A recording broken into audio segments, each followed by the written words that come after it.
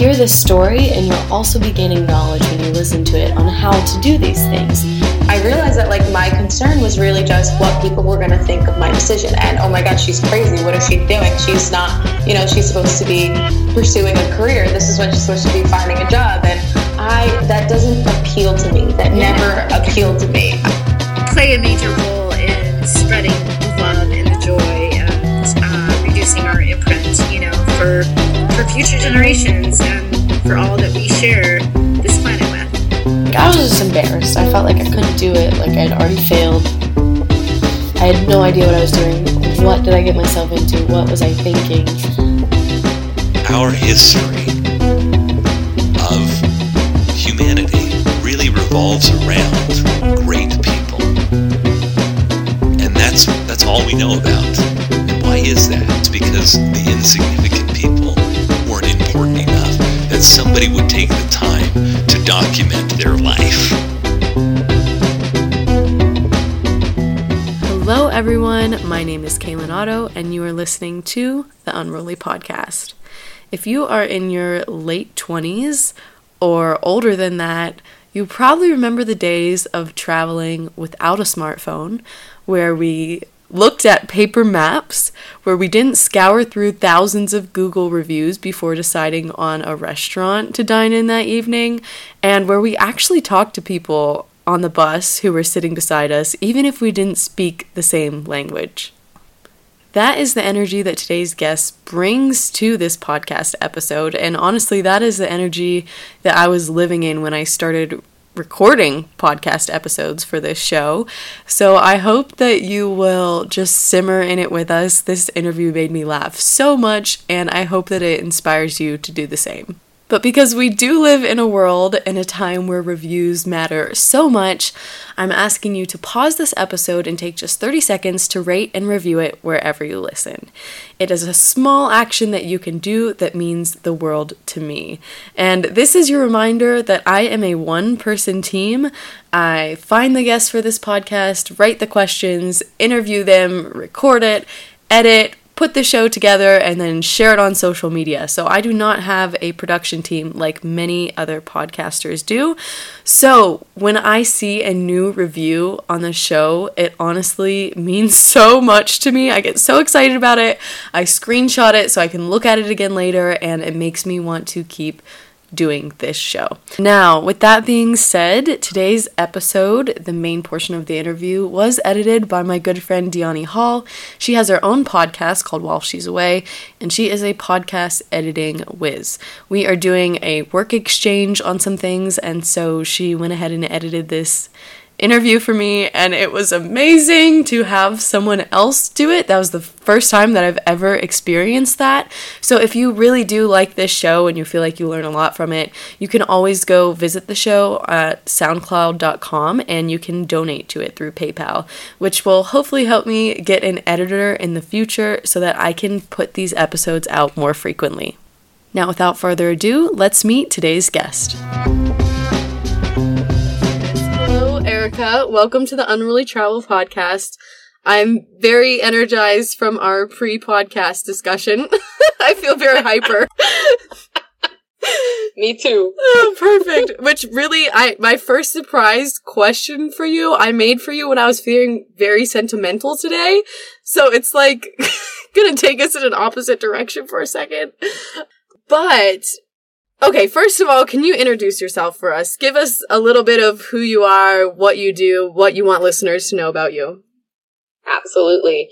So I'm Erica Vervo Hackman, and I am a purposeful traveler through and through. I grew up in the same house in Connecticut my whole entire life, and I went to school in Virginia. Halfway through, I sort of fell out of love with my major, interior design, and decided that I wanted to finish my college degree. But if I was going to have to do that, I wanted to do it on an adventure. And so I decided to enroll in a semester in my sister campus in Qatar. And it was actually a campus that had been around for 10 years, but no American exchange students had ever been there. What? Yep. And Qatar was a place that I barely knew about before I was sent on a 2-week trip there. So I had already been. Then I signed up for a semester. I ended up staying the whole year. I've been back every calendar year from 2008 until 2019. Wow. I have so many friends there from my last year of college. I've been to all their weddings. Anyway, getting off track. So I finished my college in Qatar, and while I was there, I actually did a spring break program where I went to, like, with a bunch of Qatari students to Cambodia. And while I was there, I was having sort of like a mid-college crisis or end-of-college crisis. Like, what the heck do I do after this if I don't want to do interior design? Mm-hmm. And all of a sudden, I'm in love with traveling. So I decided, I looked around and I was like, you know what? I see a lot of people speaking English, and those people seem to have a job in the big cities in Cambodia. And I'm sure that I could help teach English. I know how to speak English. So I Googled how to teach English in Cambodia and ended up finding a program that worked for me in rural Thailand, where I ended up volunteer teaching English, living with a host family of the head English teacher of a high school, and doing that for a number of months before I completely ran out of money and yes. Ended up getting hired to teach English in South Korea, which was my honestly so great, because I had a wonderful 14-month stint in Busan, South Korea, teaching English for money, and ended up saving $21,000 in that 14 months. Wow. And then traveled the world for 21 months on $21,000. Whoa. And I did, most notably, a program that took me from the Caribbean to Sub-Saharan Africa, back to the Caribbean. And I was learning in that program, I was learning how to live rurally and make a difference in rural communities, like people that lived without electricity or without running water. And I ended up working with farming cooperatives, specifically in Zambia. And after about 5 years of traveling, I decided I should probably go back to Connecticut and hang out with my family before they forget about me. And so I did. And then had what I would call maybe, I don't know, a nervous breakdown at like 25 years old, where I was like, this is not my life. My life was so much cooler. And so I ended up at a sustainable living facility in Costa Rica, like farming yucca and making beer out of turmeric. Yes.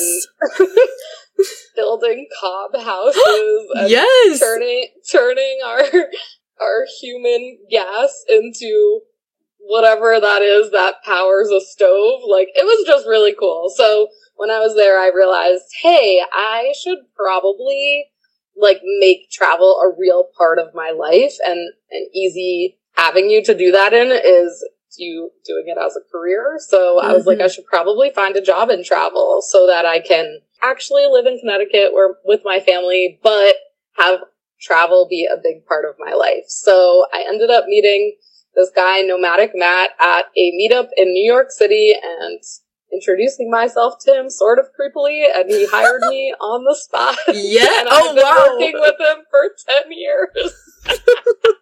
And that's actually how we met. So Kaylin was a presenter on the Nomadic Network, which is a community for travelers. And yeah, that's how we met. So just to bring it full circle as to why I'm here. Which is perfect, because usually I like try to rehash how we met, and I'm like, yeah, I think that's how we met, but I like that you go back even further. It's like how we actually met, because you were being a little creepy and you're just like, hire me, and he's like, yay, okay. Exactly. Had I not done all those things, the universe wouldn't have aligned for me to be on this podcast. Yes, right, these people would not be listening right now. Oh my God, that is so good. Well, we're gonna like dive into all these different amazing things that you have done and go over like a lot of the different places you've been to. I didn't know that you were making cob houses too, because usually when I say cob, no one knows what it is. And, you know, I live in a cob house. I've had a cob builder on here. So see, this is the thing. All these really cool people, everything just like I start to interview them and I'm like, wow, this is amazing. Okay, but don't test me on anything Cobb related, because that was back in 2012 and I could not regurgitate anything I learned while I was there. That's fine. Don't test me either. I just live in a Cobb house. I don't know how to build with Cobb. I like to learn though. My question for you, which, you know, you've been all of these places, you've been all over the world. Usually I ask like a funny or weird question, but the question I landed on for you was, what does home mean to you? Which is like so sappy. And I don't know, you've probably been asked this because people like to ask travelers that, but I would like to ask you this. You know, I've never been asked this question. Oh, okay, great. So it's a great question. I really love people. Mm-hmm. I love people. I'm a super community enthusiast. And something that I realized, like, way after the fact, way after I got home, was that though I was traveling solo, I was putting myself into situations where I never had to be alone. So, like, for instance, I moved to Qatar and I lived in a dormitory and I went to school. So, like, that's communal. Mm-hmm. And then I moved to Thailand where I lived with a family. That's, you know, it's not communal, it's family living.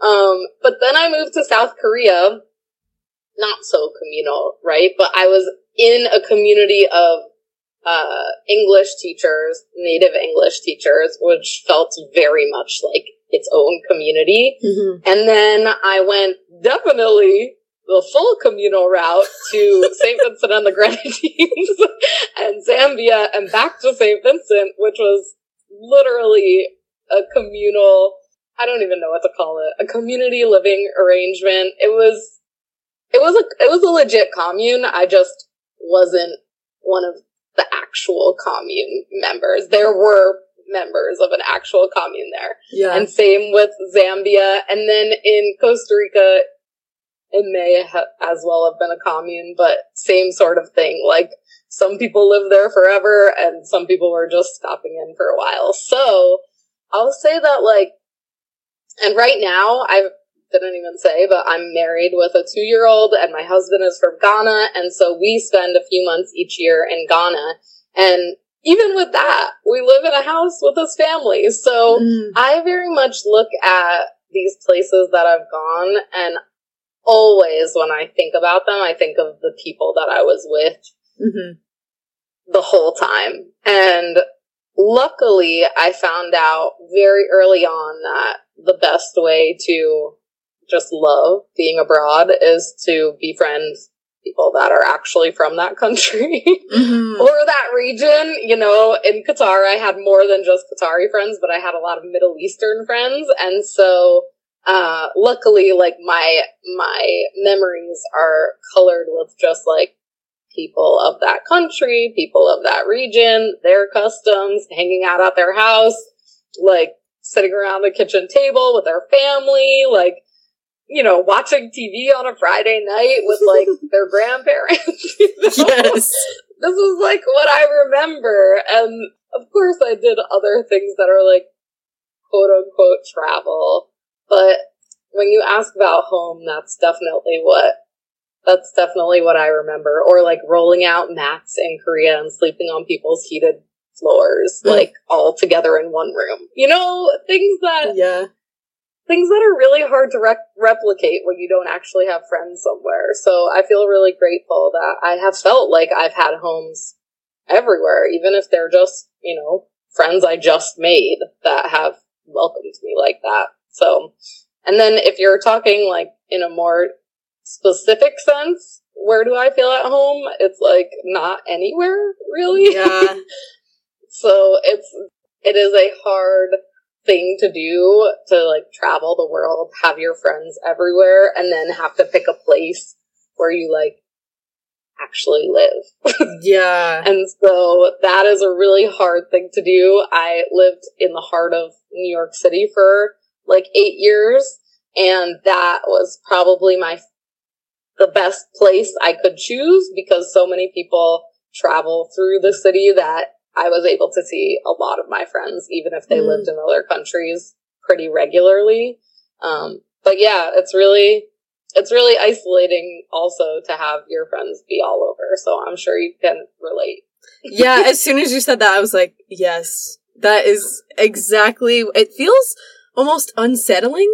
I love it because, you know, you can meet up with them and travel, and then when you see each other, it's extra special, but it's just unsettling in a way that, like, the people that you love so much and have such unique, unreplicable memories with, I don't know how to say that,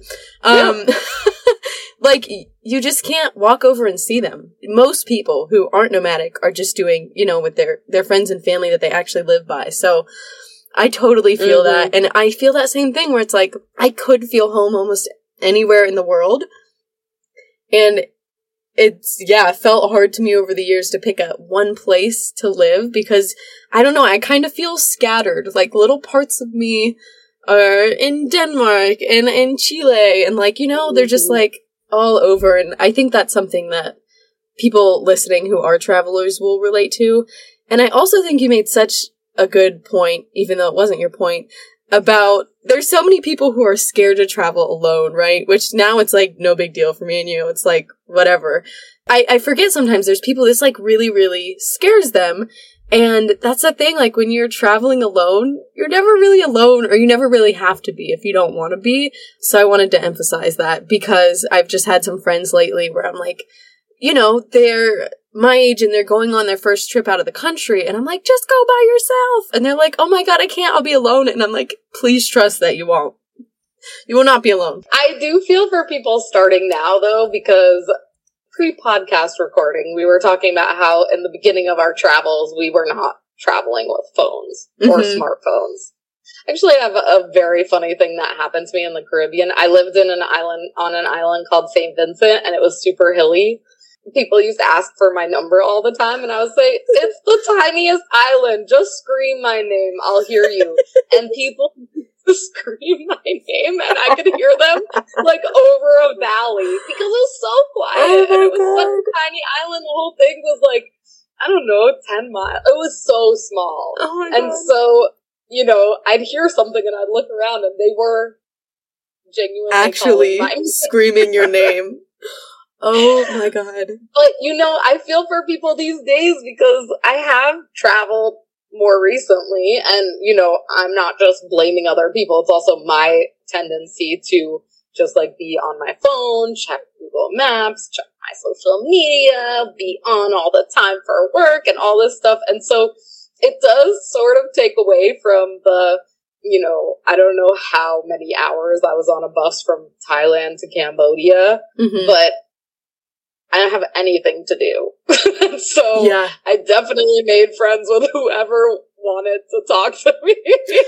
Yes. Like your neighbor in the sea, even if they're like way older than you, or the person behind you that's like offering you gum. Yeah. I had a best friend in South Korea who was actually Canadian, but she'd lived in South Korea for a bit of time. And the place she lived, it was called Jongguan, and it was not in the city. It was outside of the city. So she, you know, could not find another non-Korean person. Not that she was necessarily looking for anyone, but anytime I went to her house, she had all these people that I called bus friends because she had to take the bus everywhere. And she would make friends with all these Korean women that would basically only speak Korean, and they were her bus friends, and then she would invite them to like karaoke night with us and whatever. It was so fun. It's not like, it was just so hilarious that she would make all these friends on the bus with people that like did not at all speak English. It was very yes, sweet. I love that you called them her bus friends, because that was like a thing, right? That like, yes. And then you like run into the same people, but now I think most of us are sitting on a bus, like you were talking about, like on our phones. You know what I mean? Like I'm trying to get people not to talk to me sometimes, and then I check myself and I'm like, okay, wait, this used to be the way that I got around. This used to be the only way I had friends when I was traveling, you know? Like, I need to like get off the high horse and, you know, just like talk to people. Yeah, because that, like, I mean, you know this, but that's those are the memories that really stick with you. For better or worse. Positive or negative. And many bus memories have been, negative or freaky or weird. We'll call them questionable. Questionable. That's a great word for it. But like, that is part of it. So like, for new travelers, have those questionable experiences. Yes. Get off your phone, make bus friends, invite them to karaoke. Like, It's a great tip. And also, it's like, you have a phone and all of a sudden you use Uber everywhere. Oh my goodness. Yeah. I never traveled with Uber and I never stepped foot in a taxi because that was expensive. Yes. So I was always on the bus or always on a bike or hitchhiking or walking or trains or whatever, but I was never in somebody's car when I was traveling, ever. Yeah. I used to ride on the top of, in St. Vincent, they had a lot of, they had a lot of gravel trucks. I don't know why. There was a lot of construction or something, and people would ride on the top, and so then me and my friend would ride on the top, and these Rasta guys would be holding on to us so that we wouldn't fall over. Yes. Because it was very hilly, and we were basically on a dome of gravel with, like, nothing to catch us if we rolled off. When I think about the stuff that I did, especially the first 5-6 years living abroad, I think, like, wow, I cannot believe that I'm still alive. Questionable. And I'm so glad I never told my family what I was doing before I did it, because they would definitely be like, don't do that. That sounds very dangerous. And they would be right, is the thing, is that they're not wrong. It makes me think of, like, even now, when because it's like I share so much on my blog or the podcast, like, I know my mom comes and listens to this, and then she's like, Kaylin, I can't believe you did that. But, like, at this point, she can, But it just reminded me of, like, this year. For me, I'm like, oh yeah, I used to do all these dangerous things. And I'm like, wait, I still do. Because even this year when we were in Ecuador, it was like the buses that people in the US take if they're going to New York and coming back, the sleeper buses, and it's like air conditioned and whatever. It's like one of those, but it was packed. Everyone was in the seats. Everyone standing in the aisle. The other guy who worked for the bus company was hanging out the door. He had one half of his foot on the bottom step. I was sitting on one of those steps, so we were like bolting down the highway with this guy hanging out of the bus because there was no more room because they wanted to pack everyone in there. And I was sitting on the step, and they were like racing other buses, like racing each other. So like the bus would like tip to one side and then the other, and it was super curvy. And I'm just like, what? Like, I'm glad nothing bad happened, but had we, like, been like, oh, we're just gonna take an Uber, it's like, wouldn't be this memory. And so different. To top it off, I had food poisoning the night before and was throwing up all night, so I was so nauseous, I was literally holding my mouth shut so I wouldn't throw up all over these people. And you didn't throw up at all? No, I didn't. Erica, I was like this. I was like holding my mouth, like pushing up from under my chin. I was like, nope, do not. Because that would have just been disgusting and smelly and gross. But I love that. I feel like we could just fill this entire podcast with really uneasy transportation stories. I mean, literally, we could. And you know what? It's funny because it's not like something you'd usually call inspiring, but I hope that it inspires people to be like, I want these memories too, I want to hang out of the door out of the bus in Ecuador and almost throw up on everyone. So I can tell my friends or my kids this later on. Mm-hmm. Oh my god, I love that. I have to tell you, like, just because you said that. So, I hope my ex-boyfriend never hears this, but, but I was gifted a trip to Guatemala from my ex-boyfriend, which was so sweet of him. Yeah. And honestly, like, so great. It was after, the 6 years of living abroad. And so I had a lot of ideas of what travel should be and what I like to do when I travel. And when I got home from that trip was when I realized that we are not made for each other. Because I just had a free trip to Guatemala that I can't remember a single thing I did, because let me tell you what I did. I stayed at hotels and I ate food. Oh, no. I'm sure I did other things. I'm sure. Yeah. I can't remember them because they were so lackluster, and by lackluster, I have nothing to say about Guatemala. It's not Guatemala's fault. Yeah. It is the fault of us just being in the presence of each other, and that's it. Like, not being immersed in the community at all, whatsoever. We didn't, like, talk to a Guatemalan person unless it was to order food. And I was like, this isn't it. This isn't it. And if you think that, you know, if you enjoyed this trip, like, we don't belong together, because I am so much more about community, and I honestly don't care eating, like, dollar sandwiches everywhere I go. I don't need to sit at a restaurant everywhere. I just want to be doing stuff. Yeah, how would you, for people who are new to travel, or they've only traveled, like, the hotel, kind of eat at a restaurant, and they're scared, right? They're scared. They're like, I don't even know. How do I talk to a local? How do I do what you're talking about? What first step or what tips would you have for these people? Because I 100% agree with you, and that's a great way to see if you are a good match or not. It really is. There's that quote about traveling together to see if you're, like, really right for each other. Yeah. I wish him well. He actually, that ex-boyfriend of mine, travels way more than I do, and I'm sure when he travels by himself, he travels in a crazy way. It was just, like, what he thought I wanted, and I didn't. And we've been together too long for him not to know that. Oh, wow. Yeah. Yeah. I would say that, so, like I described closer to the beginning of this podcast, I really, like, put myself in very intentional situations where I am very likely to have people to talk to.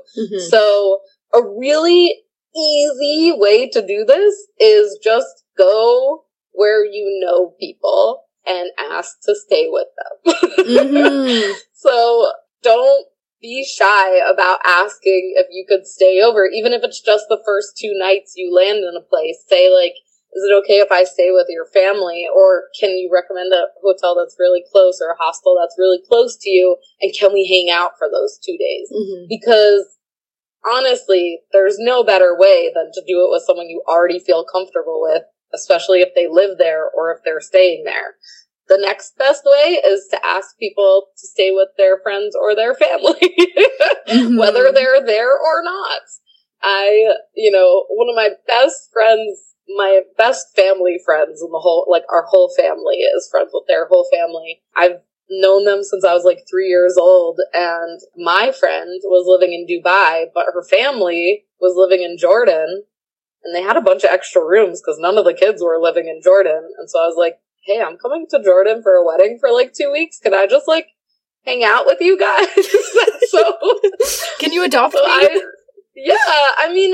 was very comfortable with them because I grew up with them, but it wasn't like any of the kids were there. I was just hanging out with basically, like, my other parents. Yeah. And so, and, you know, everyone, and people trip themselves up thinking, like, oh, like, I'm a freeloader, or people are gonna think some way about me, but I always just think, like, I would love it if people came to me. Like, yes. I have a guest room in this one apartment. It's the first guest room I've ever had since I lived in my parents' house.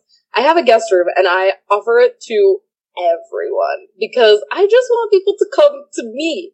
I will do whatever once they come to me, but it is so much harder for me to go to other people. So once you, like, have that context in your head, it becomes much easier to ask people to hang out with them. And then the third thing you can do is you could just find some sort of community and sign up for it. So whether that is a hostel, that's a community, or a language class. If you're going to a place where you don't know the language, that's a community. Or a homestay, that's a community. You know, you're pretty much guaranteed to be able to meet people in these situations. So I would just say, for the new travelers, steer clear of hotels and fancy restaurants, because typically people that go to hotels and fancy restaurants do not want to make friends, because they're usually there with people. They're already with their friends.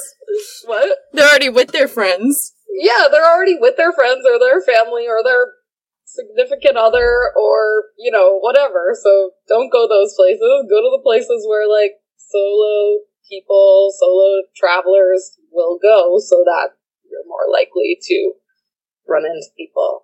Yeah. That was a really long-winded answer. Well, that's what we're here for, honestly. So, that was great. I love it because it's just a good reminder. Sometimes I just forget people are going through it. They're just starting. And I have so much social anxiety that I get so scared. I still get so scared meeting people. I've been doing it for like 10 years now, just meeting people all over the world, and it still scares me. But like, once you book that hostel or once you book that homestay, you're locked in, right? So you just show up. You just have to force yourself to get there, and then you realize like, oh, it's not that bad, and there's other people here who are looking for the same thing. And it's like this instant bond. Everyone's looking for that all the time. That's just like a universal truth. Everyone is waiting for the other person to say something to them. Yeah.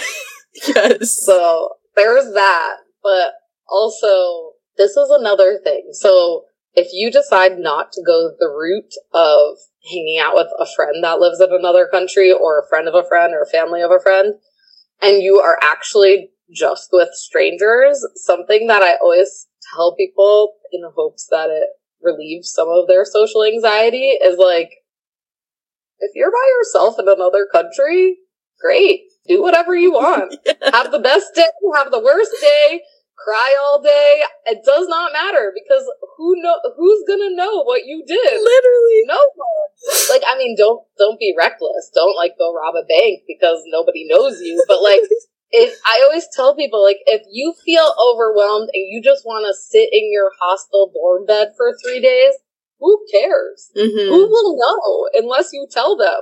Mm-hmm. Which you're more than welcome to tell them, but also you don't have to. So you can just have your sulky, like 3-day in bed time, and you could totally, quote unquote, waste 3 days in Italy or Cambodia, where you probably feel guilty for that, but nobody knows, nobody cares, and in the grand scheme of things, it's not days wasted, it's days doing whatever you felt like doing at that moment. Yes, that is such a good point. There's like this huge thing that we like wasted time if we didn't go do something cool while we're traveling, and I'm like finally at the point where I'm like, I don't care. Like, if I'm gonna lay in bed today, I'm just gonna do it up. I'm gonna go get all the best snacks. I'm gonna make the bed as comfortable as possible. Like, there's no shame in that game of just doing what you want to do. And I was thinking about this today, which I feel like you kind of brought up. I wonder if you feel the same way, but like, I feel like if I'm gonna go meet new people sometimes, I would rather go meet them by myself than with a friend that I already know, because I feel like there's less pressure. Like, if it's awkward, it's fine. Only I experienced it. Only I was there to recount it, not like my friend or my partner or my mom. It's like, I don't have to hash it out later. Like, when I did that bike trip in the US, it's like, I want to do this by myself because I know that I'm going to mess up, and I don't want to be nervous like I'm performing for someone. I just want to see what I can do, and like, when I crash into a tree, you know what? It's fine. It's my life. Like, like... But that's the perfect way to say it, like, I'm performing for someone. Yeah, that's the beauty of solo travel. I famously, in my own life, say that solo travel is super dangerous because it will never make you want to travel with someone ever again in your whole life. Mm-hmm. So it's not dangerous for all the reasons that people think it is before they actually solo travel. It's dangerous because you get used to just doing what you want, when you want, with whoever you want, and like, whatever. You don't care about anything else. Not like in a bad way, but just in a, like, you're gonna do you. Yes. And so if you add anyone else into the mix, even if they're like your best friend that loves everything you love, you're still adding a layer of like, you're not gonna be able to do exactly what you want to do. Yeah. You're gonna have to sacrifice a little bit of whatever's in your head, which I feel like eventually over time you'll find out who's worth it to do that for and who's not, like you kind of talked about earlier. And that's something that you learn later. So I was going to say, if I could go back and do it all again, I would do it the same way. I would go by myself, figure out what I like first, and then find someone that also likes similar things, but, like, are they worth it is the question. Is it worth it to sacrifice what I want to do, you know, while I'm in this new country or whatever? Like, that, I feel like, for me, is, like, the bigger fear. More than traveling by myself. Yeah, I mean, now I don't travel by myself barely at all. You know, I'm married, I have a baby, and even before that, I had a best friend that I met in St. Vincent, and we've gone to like 10 or so countries together. So I've been with her I've been with her to more countries than I've been with to my actual husband. But it was really a learning experience, and we met each other while we were living in the Caribbean, and so we knew that we were great travelers that really liked to do the same sort of thing. I mean, here we were in this commune at the bottom of a volcano where we basically did a lot of chores all day and, you know, hung out with people from all over the world. And so when we actually left, go together, and we would have adventures. And the best part about her was that she just could be on her own, and so could I. And at the end of the night or at the end of the afternoon, we'd just meet back up and tell each other our stories, you know? Yes. And it was actually pretty comical because she also lived with me in Zambia. And in Zambia, I lived with a host family, but we had our own little house that was made out of termite clay. And so it was probably like, I don't know, 20 by 10 feet. Okay. And had like a small dividing wall. There was no electricity, no running water, no entertainment, no phones, no computer. We had books, we had candlelight, we had things to sew dresses with. But that was basically it. And so, you know, in that type of, like, I don't, pressure cooker is so the wrong word, but in that type of, like, mundane environment, I would say, because it wasn't like we were hanging out with our family. We definitely had our own separate space, so a lot of the time we just spent together. So we had a schedule where we were working with farming cooperatives on Monday, Tuesday, Wednesday, Thursday, and then on Fridays we would go like 25 kilometers into the town, and we would, like, spend the night separately. Like, one of us would leave in, like, a huff and puff. Like, oh, I can't believe you said this to me. I can't believe you're being so annoying this week. One of us would leave. We'd go to this, to the town. We had, like, a room we could use in our nonprofit's office. And so one of us would sleep there, and the next day, we would find each other in the town. Both of us would go to the town on Saturday. We would find each other in the town. Immediately, we were very easy to find because we were, like, the two white people that would ever be there, and so they knew exactly who we were looking for if we looked a little bit lost, and people would start pointing in the other person's direction, and we would just embrace, run to each other, and be like, I missed you so much, and we would just, like, tell each other what happened in the last 24 hours, so we would catch each other up on our lives. So it was, like, a really wonderful, like, this is my travel person bond, you know? And I love that story so much, which, okay, leads me to other questions, but I do want to make a point for new travelers, like, that is a great way to find someone you travel well with, because in that story, you were already doing what you wanted to do, and you met someone who also was doing what they wanted to do, and then you're like, we can do what we both want to do together, and we can leave each other, which I think is amazing. Yeah, there's only a few people I can travel with, and I've met them traveling, besides my partner, and I think that's just such a great lesson. A question that I thought of, okay, I need to hear more about this a little bit. This, like, off-grid stay that you experienced, because I need to know, how did you get water if there wasn't running water? Were you, like, toting buckets? We need some details here. Yeah, so we were super lucky in that we had a well, like 50 feet away from us at our host brother's house. So we barely needed to bring the bucket of water, but I tell you, it is hard to carry it on your head. So we basically, like, killed our back trying to, like, carry it not on our head. And that is not ideal. But a lot of times our host family would bring us water because they could all do it really easily. And that is the water. So it was all very simple and yet complicated. Right. So we had 2 gallons. It'd be like small trash can sort of things with lids on them. don't know what it's comparable to, like the height of a chair, you know, so not that big. And we had 2 of those. One of them was purified water, which I had a water purifier that tied to a tree.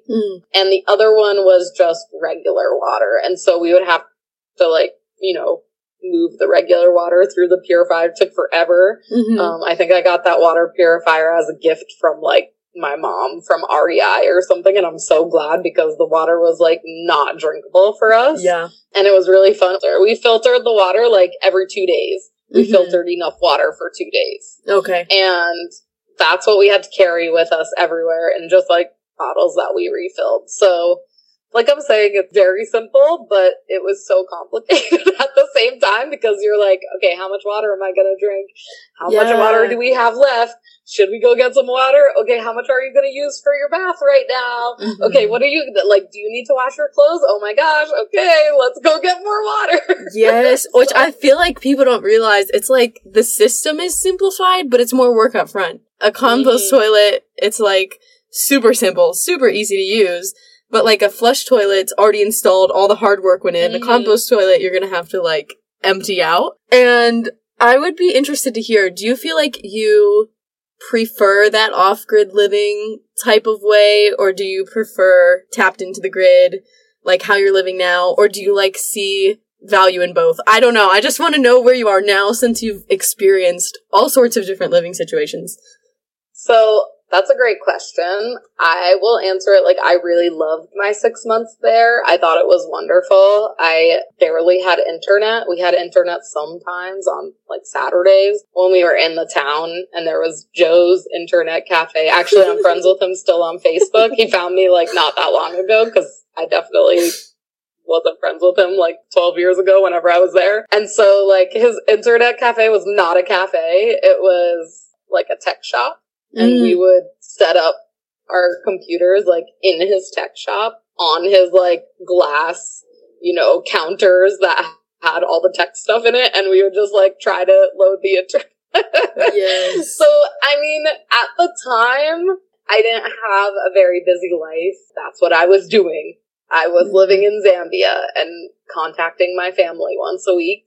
And so I really loved it. I was actually trying to apply for a grad program while I was there, which was a bit frustrating, but that was like the biggest thing I was doing. Okay. And so it was actually really lovely to be not connected. And this was also I wouldn't say pre-smartphone, but pre the smartphone being omnipresent. You know, some people had a smartphone, but not everyone. And so it was really nice to feel like, okay, I don't even have a phone. Like, I have just live.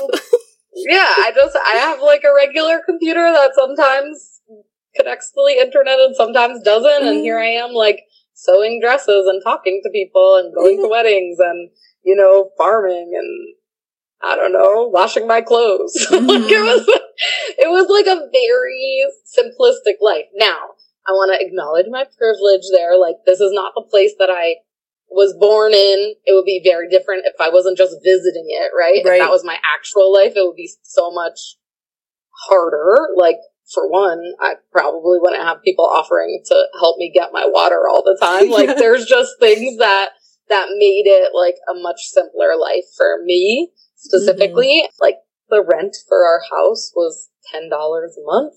You know, it was...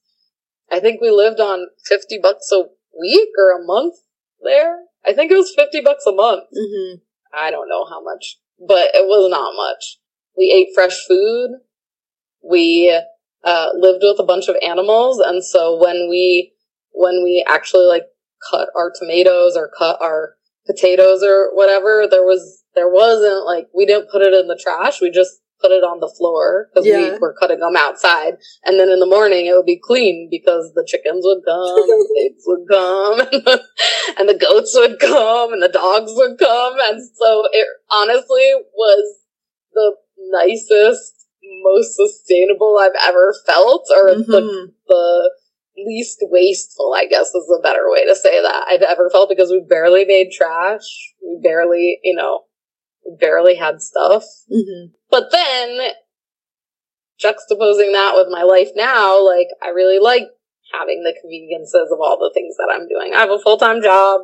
I work on the internet. I need good internet. I need good Wi-Fi. I need a nice space to feel like I, can go quote unquote to the office every day. Like I work in our little guest room, and my son, while I hope that he understands that you don't need much stuff, it's also really fun to have stuff for him to discover and to play with and to, do all that. So it's two very different lifestyles that I will say, if you told me that I had to live rurally in Zambia for the rest of my life, I would be like, what? Like, I do not want to do that. But if you said, like, okay, for the next 6 months or 2 years, you're going to live in that same location, okay, I could do that. It was nice. Yeah. But, like, I would need to know the end date. I would need to know how long I would be there. I don't think I could go there and be like, indefinitely, I'm just going to not have running water. It's sort of like novel. And then it becomes very inconvenient. Then you realize how much work it actually is to, like, do things. Which is interesting, because I like to ask, because for me, it's like, I've always had a hard time settling somewhere. And so now that I live off-grid, but we still have, like, running water. We have solar, so I can charge my phone. I have a hotspot for the internet. I feel like I'm, like, living less wasteful, living an adventure, but still connected. You're hybrid living. Yes, it's like the best of both worlds, it feels like, which is what I need to feel like settled. Like, it still needs to feel like an adventure, but like, I have this blog, and having you on the podcast right now, like, still need access to these things.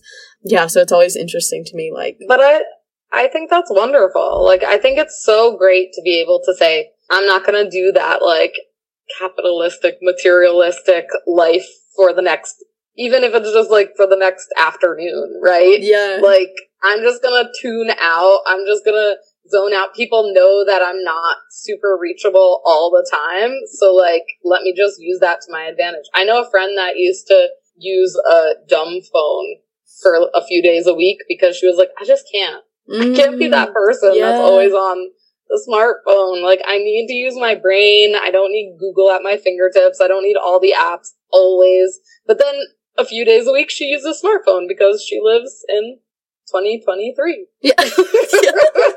Which I love that, like, just reminding people you can do that. Like, every weekend, I'll be on my phone all week for work because I also work online. And then Friday, Saturday, Sunday comes, and it doesn't always happen on Friday, but Saturday, Sunday, I try to put my phone down. Like, put it in the cabinet. If I need to know something, I try to ask someone, like, in person. Wow. I read books. I'm trying to learn how to sew. You know what I mean? Like, it's like just that reminder that you can incorporate these things that you've learned while you're traveling or, while you're living an alternative lifestyle and bring it into whatever's most comfortable for you now, which I think is just so cool, everything you've done. And I also wanted to ask, obviously you've talked about it in some ways, but just how different your travel is now versus how it was back then. Now that you have the family, you have a baby, like, is it possible to travel with a child? Would you recommend it? We need to know.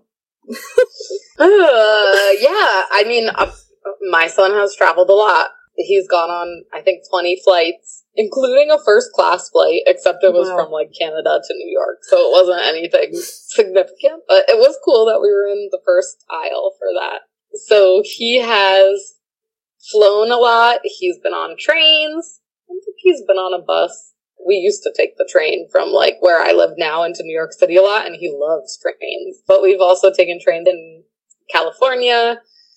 Yeah, we've spent a quarter of his life at this point in Ghana with his grandparents and his heritage, like his people, right? Like, those are my husband's people, family, cousins, like, everyone there is Ghanaian. And so it's been really cool to have this experience of just, like, raising my son for many, many months at a time in Ghana. And so it's definitely possible. It is so different Yeah. It's not that you can't hitchhike with a baby. I question how responsible that is. Yeah, that's what, like, I wonder, like, can you still do some of these things from your past life with a baby? Like, definitely questionable. Is there anything you've held on to? Like, I know you said you'll take, like, trains and stuff. Is there anything that was kind of like that, more intense, that you did before that you've done now with your kid? Or is it just, like, once you're this mom, it's, like, reframed? No, I feel like the most my pre-kid travels that I've done with my kid is I went to Indiana by myself, like my first solo trip with my 1-year-old at the time. He was like toddling. He wasn't even walking. But I took him to my friend's house, and my friend that I was talking about that I've been to like 12 countries with, she now lives in a short bus that's been converted into like a home that has a composting toilet, and she lives in Indianapolis in her friend's backyard. And so I went to go stay with them. And so I was staying actually in her friend's house with my baby. And so I was definitely like staying with a friend, doing like things with my baby. So it was more similar to my travels like pre-kid than any of my other travels, which now involve like hotels and and Ubers and Airbnb whole apartments, you know, where we just we sort of need the space, and it's harder to have to say, hey, you have a guest room? Well, do you have 2 guest rooms? Like, can you accommodate my whole family, and can you be really quiet after like 7:30 at night, please? So it requires more planning. But I will say, something that's been so cool about traveling with a kid is just getting to see places in a whole different lens. For one, you can't really talk to kids in other countries that you don't know. Yeah. But all of a sudden, once you have a kid, you're totally allowed to do that again. You'd be like, oh, Leo, here, make this friend, like, talk to this person. And it adds, like, a layer of, like, okay, like, we're this whole global community that can interact with each other. But before, you're not going to be like, hey, your kid's so cute. Do you want to come talk to us? Hey, but random kid. Now that I have a kid, I'm like, Leo, do you want to talk to that kid? So cute, you know? Yeah. There's that, and then there's, like, the whole seeing what that country has to offer when it comes to kid entertainment. So I found this, like, very random place in Ghana called Gazebo, which is in, like, the middle of a neighborhood in Accra. And it's sort of broken up into, like, 3 areas. The first area, it's all outdoor. The first area is very much like a bar restaurant. That's sort of fancy, I guess. And then the next part of it is like, it's not under anything, so it's sort of open air outside. And there's like a mini golf thing. And then the third part is behind like a gate, and you pay like $1 to get in. And then it's a kiddie park. It's like a forever Ferris wheel and like festival grounds, but it's not that big. It has like a little Ferris wheel. It has bumper cars, it has the teacups ride, but all for like kids under 10. And so it was just such a cool thing to find. And had I found that when it was just me, like, why am I there? Yeah. Like, okay, I'll stay in the first part where it's obviously like a bar restaurant, but also they have a bunch of kids parties and stuff. Like, why am I there? Yeah. Don't put me there. But like, now that I have a kid, I have a reason, and it's so cool to see that side of other countries. So yeah, I didn't even think of that. Like, you're finding places suitable for kids. It's all these places you would never be in before.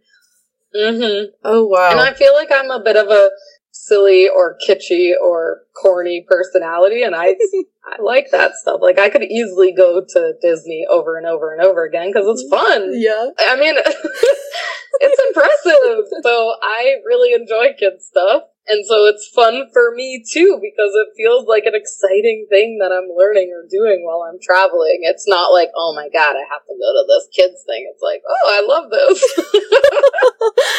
I love that you're like that, because I feel the same way. Like, I love trampoline parks and bounce houses, like, slides. I want to do the water slides. Like, I want to do it all. And my partner and I are always like, we need to borrow someone's kid, because if it's just us, we can't get in, or it looks really weird, you know? We're like, we need a kid to borrow. Yeah.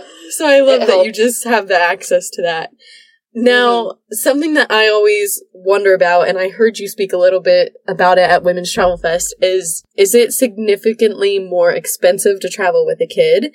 And do you think it can be done on some sort of budget?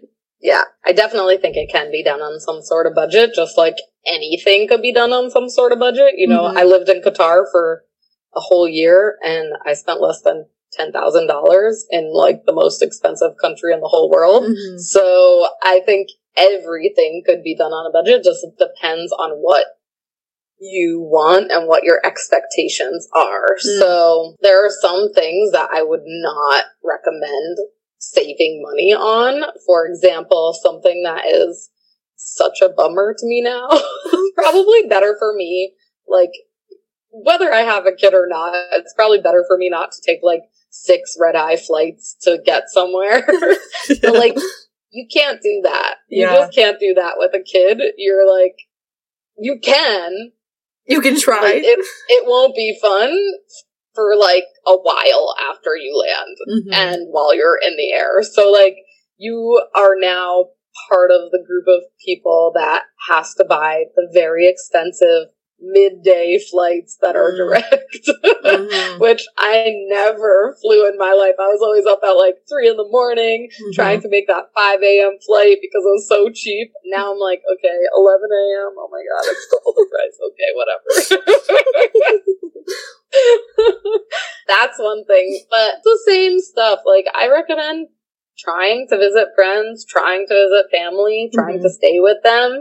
I mean, that is the most easy kind of travel because it requires so little from you and from your baby, which sometimes your kid is in a bad mood. Sometimes you're in a bad mood because you didn't have sleep or something. And so it's better to have like a very low key travel schedule than like to be in Paris for 4 days and have a whole list of things that you want to do. Yeah. And like when something gets knocked out of place, it knocks everything out of place. That is not how we live our life. Like in Ghana, when we go there, most of our time is just hanging out with family. And so if we like get really hot or tired or the lights go out or something, it's totally okay to be like, okay, well, let's hang out tomorrow. You know, it's not like anyone's day is ruined. It's just, you know, you just, okay, let's do it tomorrow. It's fine. I love that, you know, you've lived that life before and now you can reflect and tell people if it's possible, because I feel like I know different travelers who are hardcore budget travelers, but they want to have a kid, but they don't want to lose that. And I think that you are an example of someone who's like incorporated all the different sides of you and your life and your passions and have like made it in this really, from what I can tell, this really balanced way, you know? That is so sweet. Obviously, every mom is going to tell you that there's no balance in their life. But I will say, someone said, I think it was Ashley Onadell, from when I was at TravelCon, I brought my husband and baby. And that was a conference when Leo was like 1.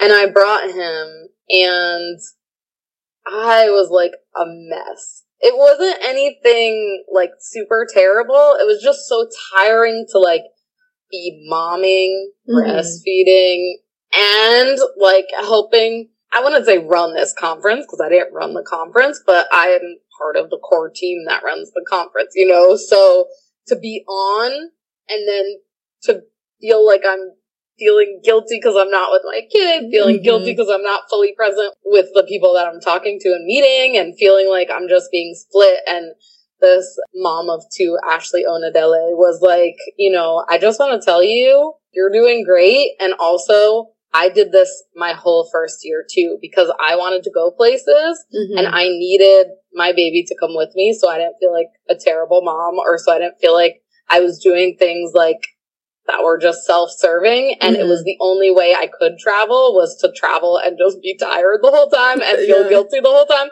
but still have my kid with me. And she's like, and so you're doing great, and eventually you'll feel like it's okay to leave your kid, and then it'll be even better because you'll actually, you'll be able to have conversations and your mind can be there. And I will say that I feel like I'm at that place where I'm okay to not be with my son. I'm still breastfeeding him, but it's okay if he's off for a few days. Yeah. And it does feel 100 times better to have most of my brain, like, able to have a conversation with someone I'm in front of. That is great, because I just, like, for those people, like, I still don't know what I want to do myself, but for those people, because I know some of them, it's like, is it possible? And I like that you just, like, give that permission slip. It's fine. The first year, or for however many years, you're gonna feel like you're torn. One side of your brain's here, the other side's here. Like, that's fine, and you'll figure out a good balance that works for you. Which... Yeah. So... you can do stuff like you did before, like, with some exceptions, once your kid is old enough. Or, like, once you feel like you can leave them for a little bit. Now, I say with some exceptions because I used to go on, like, the back of everyone's scooter in Southeast Asia. Or, and I knew when I was on the back of those scooters, I was like, whenever if I decide to have a kid, this is like a no-no. Like, I'm not doing this because it's so dangerous. Yep. And I'm okay right now. Obviously, I don't have a death wish, but I'm okay right now that, like, nobody is counting on me. But the second somebody does, this is, like, gotta be out the window. Like, I can't do this anymore because it's so dangerous. Yeah. Like, way more dangerous than hitchhiking, honestly. Yeah, on the back of a scooter. So things like that I've sort of ruled out, but otherwise I can go on a trip. I could go with my friends' places. I could go, not on super long trips, I guess. Not yet, but I know a lot of parents that travel, and I think it's really nourishing, especially to somebody that has been traveling. It's really nourishing to keep that part of yourself alive because, I mean, for people that consider themselves, like, travelers through and through, it is crazy to think, like, oh, I'll never get to do the thing that brought me so much joy at any other, ever again. Right. And so I encourage people not to think like that and just to think, like, how can I make it work? Like, how can I do this thing? How can I continue to travel so that I feel like I'm adventuring either with or without my kids, with or without my family? And so there are definite ways. And honestly, it's great to be with your kid all day, but it's also great to have them be with someone else. Get the heck out of there. That's what I tell myself. Which I feel like your kid will just be so well-rounded in different ways. Like, oh, my mom or my parent is, like, still their own person. They're still traveling. They take me with them sometimes. Sometimes I go and stay with someone else and, like, get to bond with family. I just think that's a really special experience for a kid. 100%. I mean, his grandparents in Ghana have seen him more than I feel like his daycare has because they've spent so many days with him in 6 months.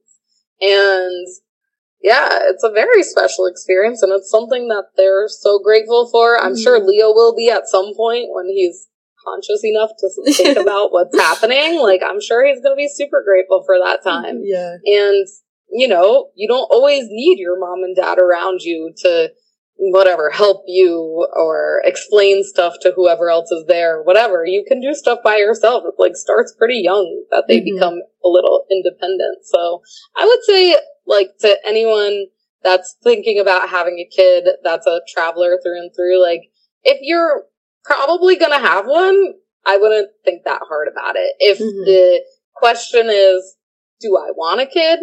That's a very different question. Right. But if it's like, I'm probably gonna have a kid, it doesn't matter if you have one now or later, like, you can make it work. But yeah, if you're, like, on the fence, I would think really hard, like, is this what I want my life to look like? Because it is very different, especially for people that are used to just flitting around the world.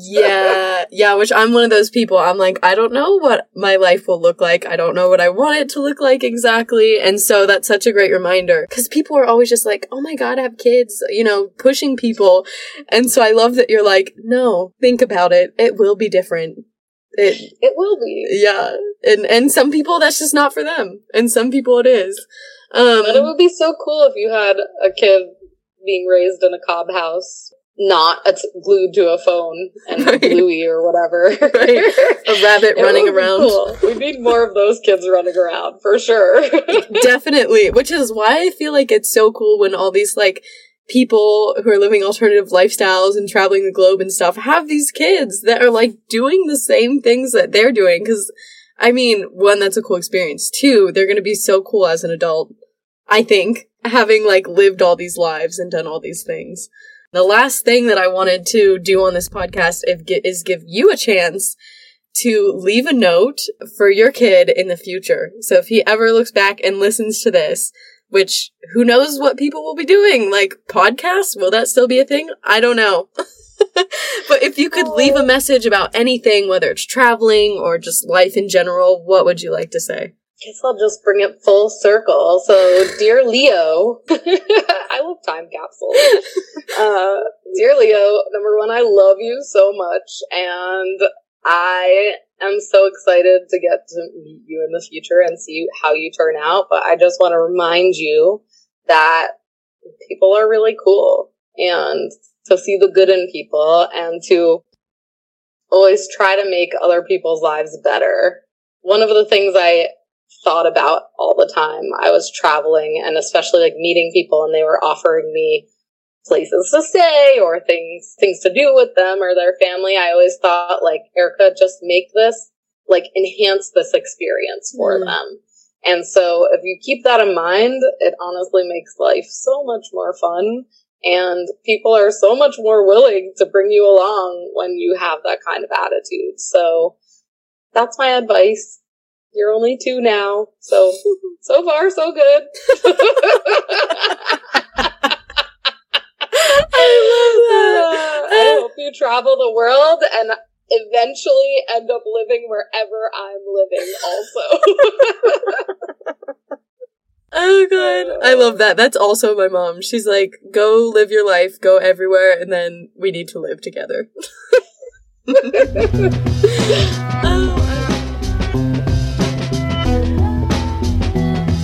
Make the world a better place by leaving things better than I found it. You know, whether it be people or the planet or, you know, all kinds of things.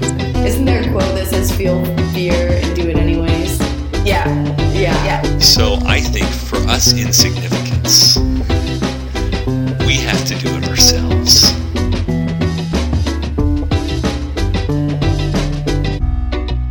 A lot of people are doing things in their life they're not completely happy with, and they're doing it just because, you know, it's a norm and they feel pressured by society. Definitely. Or they're just, you know, stuck in this rut. And, you know, ruts can be comfortable for people, and They can be very comfortable. comfort is not how you grow as a person.